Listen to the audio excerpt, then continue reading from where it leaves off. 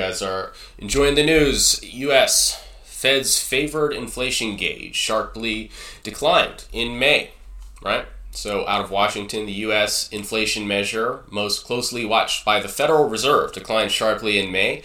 Official figures showed Friday returning to a downward trend after a jump a month earlier. The Fed recently announced it was pausing its aggressive campaign of 10 consecutive interest rate hikes to tackle inflation in order to give policymakers more time to assess the strength of the U.S. economy. The personal consumption expenditure, the PCE index, measures the inflation eased due to 3.8% year-on-year in May, a significant drop from 4.3% a month earlier, the Commerce Department said in a statement. Much of the slowdown was due to a sharp drop in energy prices and food prices to a lesser extent.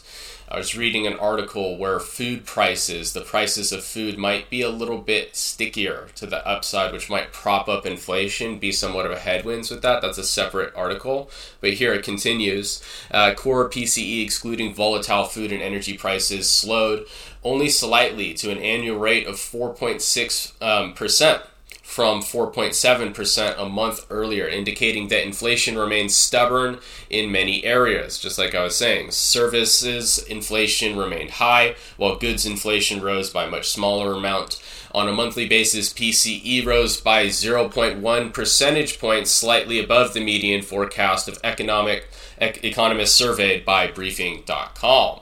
Right? So it's a good thing to pay attention to inflation in order to try engage what future Fed policy might be, because that's how they determine whether or not they should raise rates or lower them or pause them, right? So we can try and front run Fed policy in their next meeting by understanding some of these metrics that they use to guide their policy, and PCE is one of those, right? Next little note here, this is not a full article, but the headline here reads, Fidelity joins push for spot Bitcoin ETF, those exchange-traded funds, and Coinbase responds to SEC lawsuit. So these are the top stories of the day. I think I actually have some further stories here, right? So this is a further article that expands upon the SEC situation in with regard to Coinbase. So this is from Cointelegraph. It says the SEC presents response to Coinbase's legal defense on July 13th. So that's coming up a couple weeks from now.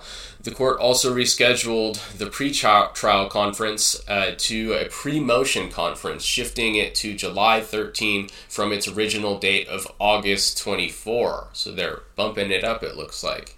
The United States Securities and Exchange Commission, the SEC, will present its response to Coinbase's first legal defense on July 13, according to a court order issued on Thursday, June 29.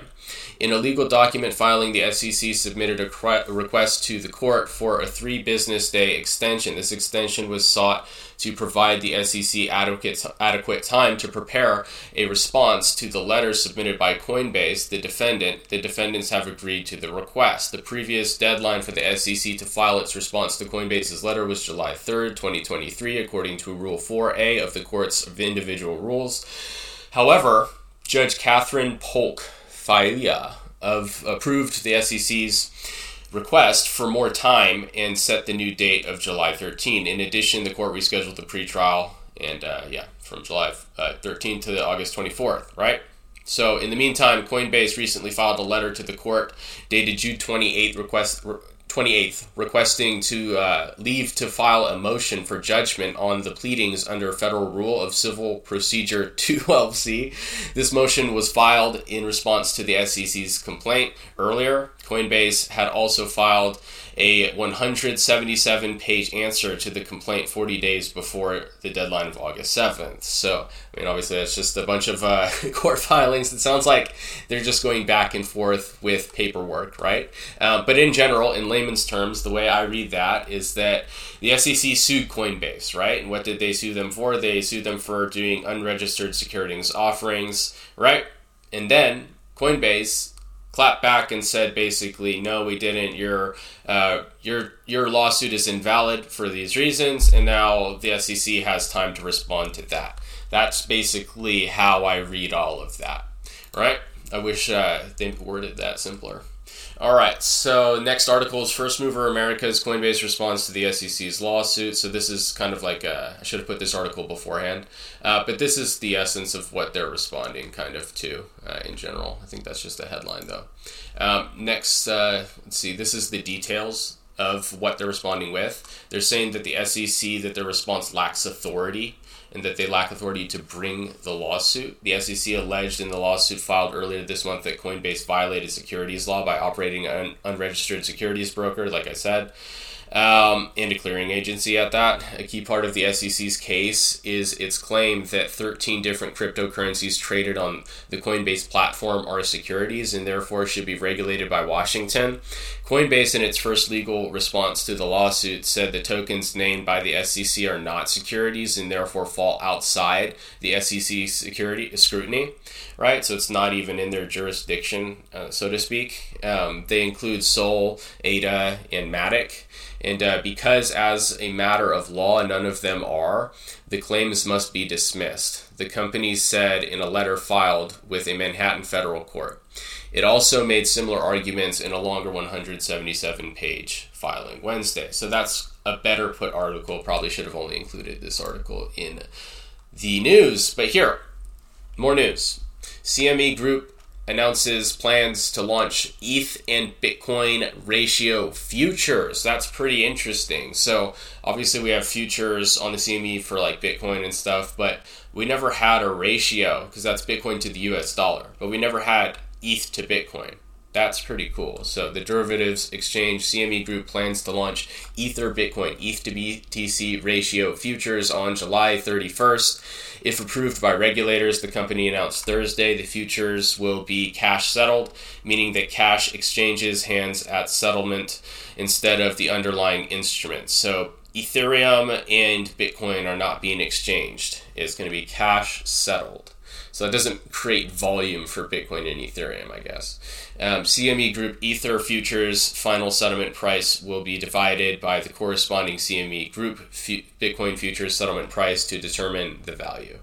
Right? So it's pretty straightforward. They're just launching a Bitcoin to ETH ratio. Next piece of news, we got Fidelity joins spot Bitcoin ETF race with fresh SEC filing. I know we've seen a wave of SEC filings. I think we've reported on this in the past, but here in this article it says Fidelity Investments is the latest financial services heavyweight to throw its name into the race to offer the first U.S. exchange-traded fund investing directly in Bitcoin. So I guess it's a race, yeah. I think Cathie Wood is first in line, so I don't think Fidelity is going to get it. Then it's Grayscale. No, then it's BlackRock. So it's Cathie Wood of ARK Invest, then BlackRock, and then I guess these other people are getting in line, so now Fidelity Investments is getting in line. The Boston-based asset manager, which is about $11 trillion in assets under administration and has tens of millions of customers, refiled for the Wise Origin Bitcoin Trust, according to a document submitted Thursday with the U.S. Securities and Exchange Commission. Similar to previous U.S. spot Bitcoin ETF filings in the past weeks, the updated application says that Fidelity expects to enter into a surveillance sharing agreement with a U.S. cryptocurrency exchange. That's kind of interesting. What do you guys think of that? It's the latest high-profile traditional finance firm to join the race after BlackRock made a splash with its June 15 application for a spot ETF, which opened the floodgates for others to try their hand at it as well. So I think an analyst was giving BlackRock a 50-50 chance of their application for the ETF being accepted. And I'm not sure if it's a 50-50 coin flip, if all of these ETFs are truly priced into the market, right? Because a lot of people are saying, okay, the ETFs are priced in, that this was us pricing in the ETFs right here, right? But if it's a 50-50, that would be rather risky. And if it indeed is priced in and they don't get accepted, then they would get priced out, right? Whereas if they're not priced in because it's still 50-50 and people try and front run the market, so if the chances are 50-50, then it's probably not priced in. Then if it does happen, you probably have yet some upside to happen if these events take place, right? So that's kind of my analysis. What do you guys think the odds are that we see some of these filings get accepted by the SEC. Next piece of news, crypto offers Africans a lifeline from inflation and corruption, says execs. Chris Maurice, founder and CEO of crypto exchange Yellow Card, said in Africa, crypto isn't just the casino. It can sometimes feel like in the West. Right? So in the West, we treat it like a casino, and it's not like that in Africa. While many investors in the West look to crypto to speculate on the next biggest trend, blockchain technology is actually solving real-world problems in Africa, such as hyperinflation and corruption, executives told Cointelegraph. Speaking to Cointelegraph, Chris Maurice, founder and CEO of Yellow Card, Africa's latest cryptocurrency exchange, said crypto in Africa is growing at the speed of light because it allows many Africans to escape from traditional financial systems failures and transact more freely. Crypto solves real-world problems with banking and currencies on the continent. And it isn't the casino that it can feel like sometimes in the West. Maurice said that most common use cases in Africa are international payments, sending money to friends and family, and saving money against inflation. Crypto in Africa lives closer than any other part of the world to the original mission of the technology, he added.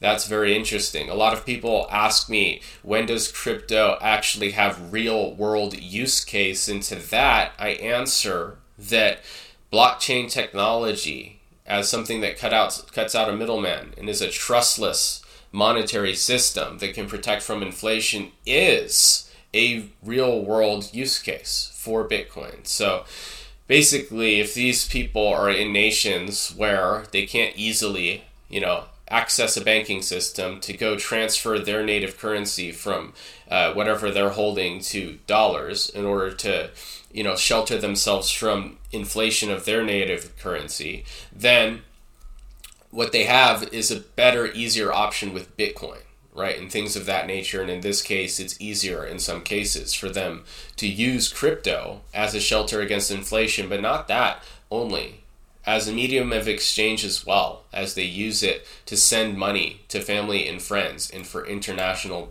payments like remittances. So it's good to see crypto actually being adopted for its original purpose. Next piece of news around the world, Slovakian parliament votes to approve lower crypto taxes.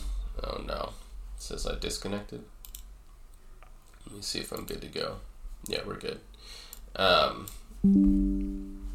Slovakian parliament votes to approve lower crypto taxes. A parliamentary vote held by lawmakers in Slovakia approved an amendment that will reduce the taxation of cryptocurrencies, which is currently on a sliding scale. Members of Slovakia's National Council of the Slovak Public, the country's parliament, have voted to approve lower crypto taxes along with additional measures affecting cryptocurrency holders. On June 28th, the National Council voted to approve an amendment that will reduce personal income tax on profits gained from the sale of cryptocurrencies held by the user for at least 1 year. Right, so I guess they're implementing a kind of like a long-term gains tax. The tax will be lowered to 7%, which is a significant decrease from the current taxation sliding scale of either 19 or 25. Man, I should move to Slovakia, right? Very nice. That's the wrong country. Sorry. All right, let's see. This is the news from the headline. This is hilarious, guys. We gotta report on this. This is the important stuff, you guys. Cardano captain, Mr. Charles Hoskinson, right? Charles Hoskinson, Mr. Cardano. He's hunting for extraterrestrial object in Pacific waters. Look at this guy. He's going on an adventure, right? So let's see here. Charles Hoskinson, founder of Cardano, is on a quest to find an otherworldly object that plunged into the sea near Papua New Guinea. He has joined forces with the Galileo Project, an initiative that received a donation of $1.5 million from Hoskinson earlier this year, guided by Avi Loeb, a Harvard astronomer, and his apprentice Amir Siraj.